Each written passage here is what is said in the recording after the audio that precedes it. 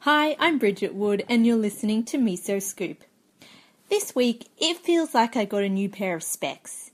Instead of wandering around blindly with both eyes closed, it now kind of feels like I have one eye a little bit open, a little bit squinty, so I can see some stuff. This is probably because in my downtime at work I've been teaching myself katakana. Now katakana is the most basic alphabet and is usually used when emphasizing a word, trying to convey something simply, often in advertising, or most commonly for when English words have been Japanese. Suddenly I can read all of these things that are appearing on billboards and signs and on the metro. For example, flower is furawa. Economy is ekonomi. So you see what I mean? If you can read katakana, you can usually work out what the corresponding English word is.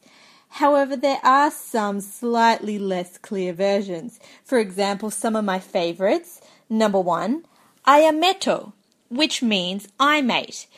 But what the hell is an eye mate, you may ask? Well, it's a guide dog, of course. Or number 2, what about gosain? Literally, this means go sign, otherwise known as a green light. And number 3, and perhaps my personal favourite, is Baikinku. Now, Baikinku means Viking, but Baikinku doesn't actually mean Viking. Following? No, well, neither was I in the beginning. But in Japanese, Baikinku, or Viking, means smorgasbord. Vikings are Scandinavian, smorgasbords are Scandinavian. It all makes sense. Anyway, with katakana sorted, it's now time for me to work out how to actually speak Japanese. So I had my first class this week, which was an introductory meet the teachers so they can actually work out how much Japanese I know. In this case, literally nothing. Now, these lessons are nothing fancy. They're just run by the equivalent of your local council. It costs me about $1.50 a lesson, and they are just there to teach me everyday Japanese so I can actually survive. However, despite saying all this, I don't know if I've signed up for Japanese lessons or a matchmaking service. You see, along with that, have you ever learnt Japanese before questions, I was also peppered with questions such as, and how old are you?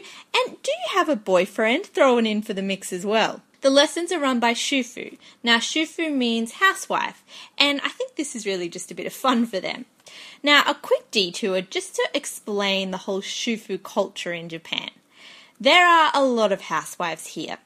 You see them everywhere, and generally they're cool mums riding bikes, sipping lattes on their phone in heels, and usually all at the same time. However, it's not all shopping trips and adorable children for the shufu. You see, Japanese women face what they call the bamboo ceiling, the same as the glass ceiling, but impossible to break and not able to be seen through. Wives are generally expected to stay at home and raise children and may take a part-time job as a bit of a hobby. Hence all of my bored shufu teachers, but more on women in the workplace in another episode of the podcast. Now, the 2 particular shufu teachers were asking me about my hobbies. And when I asked them about theirs, one said her hobby was a dog. Now, this is actually quite possible in Japan, as it appears in Tokyo dogs cannot appear naked without their hair done or in some sort of pram or handbag. Now, the second teacher said her hobby was drinking. Every day. However, she did want to strongly clarify that she was just getting tipsy every day, not drunk. Anyway, between the dogs and the drinks, Japanese classes sound like a bit of fun. But now, on to more earth-shattering matters. I feel the earth move under my feet. I feel the sky tumbling down. This is what happened to me on my first day of work. My manager arrived, gave me a box of stuff. Here's your stapler, your notebook, your hole punch, your earthquake kit, your ruler. Whoa. Wait a second, rewind there. Here's your stapler, your notebook, your hole punch, your earthquake kit. Yes, you heard right. My handy-dandy magnetic earthquake kit attached to my filing cabinet in easy reach should I ever need to dive under my desk when the earth starts shaking. I've got a foldable hard hat, radio, torch, whistle, glow sticks. I mean, it's practically a party in there. And this isn't just some kind of over-the-top litigation paranoid law firm. This is everyone.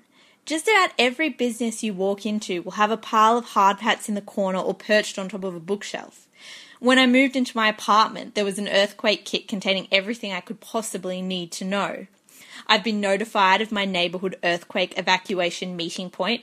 I don't actually know what happens when I get there, but I do know where it is, and I can probably jump boulders and dodge falling debris Hollywood style to get there if need be. But in all seriousness, people are on edge about earthquakes here. 2011 shook people up, pun intended, pretty bad here. People I work with talk about it and how scary it was, noisy, stuff falling everywhere, and being in a high-rise which is designed to move with the earthquake and is therefore toppling all over the place is terrifying. I was speaking to one of my colleagues about it, to which he told me he doesn't actually really remember much of the 2011 quake, as no one could get home that night because the metros were cancelled, so everyone just sat in bars drinking. Some scientists have said that based on recent seismic activity, we should be expecting another big earthquake by 2017 at the latest. Others say before the massive 2011 quake, it was quiet, too quiet, and at the moment there is too much seismic activity for there to be another enormous earthquake. Moral of the story here is who knows. I've got my earthquake kit, my evacuation point, and hard hat ready to go just in case. So until next time, hopefully still here on sturdy ground, sayonara and thanks for listening.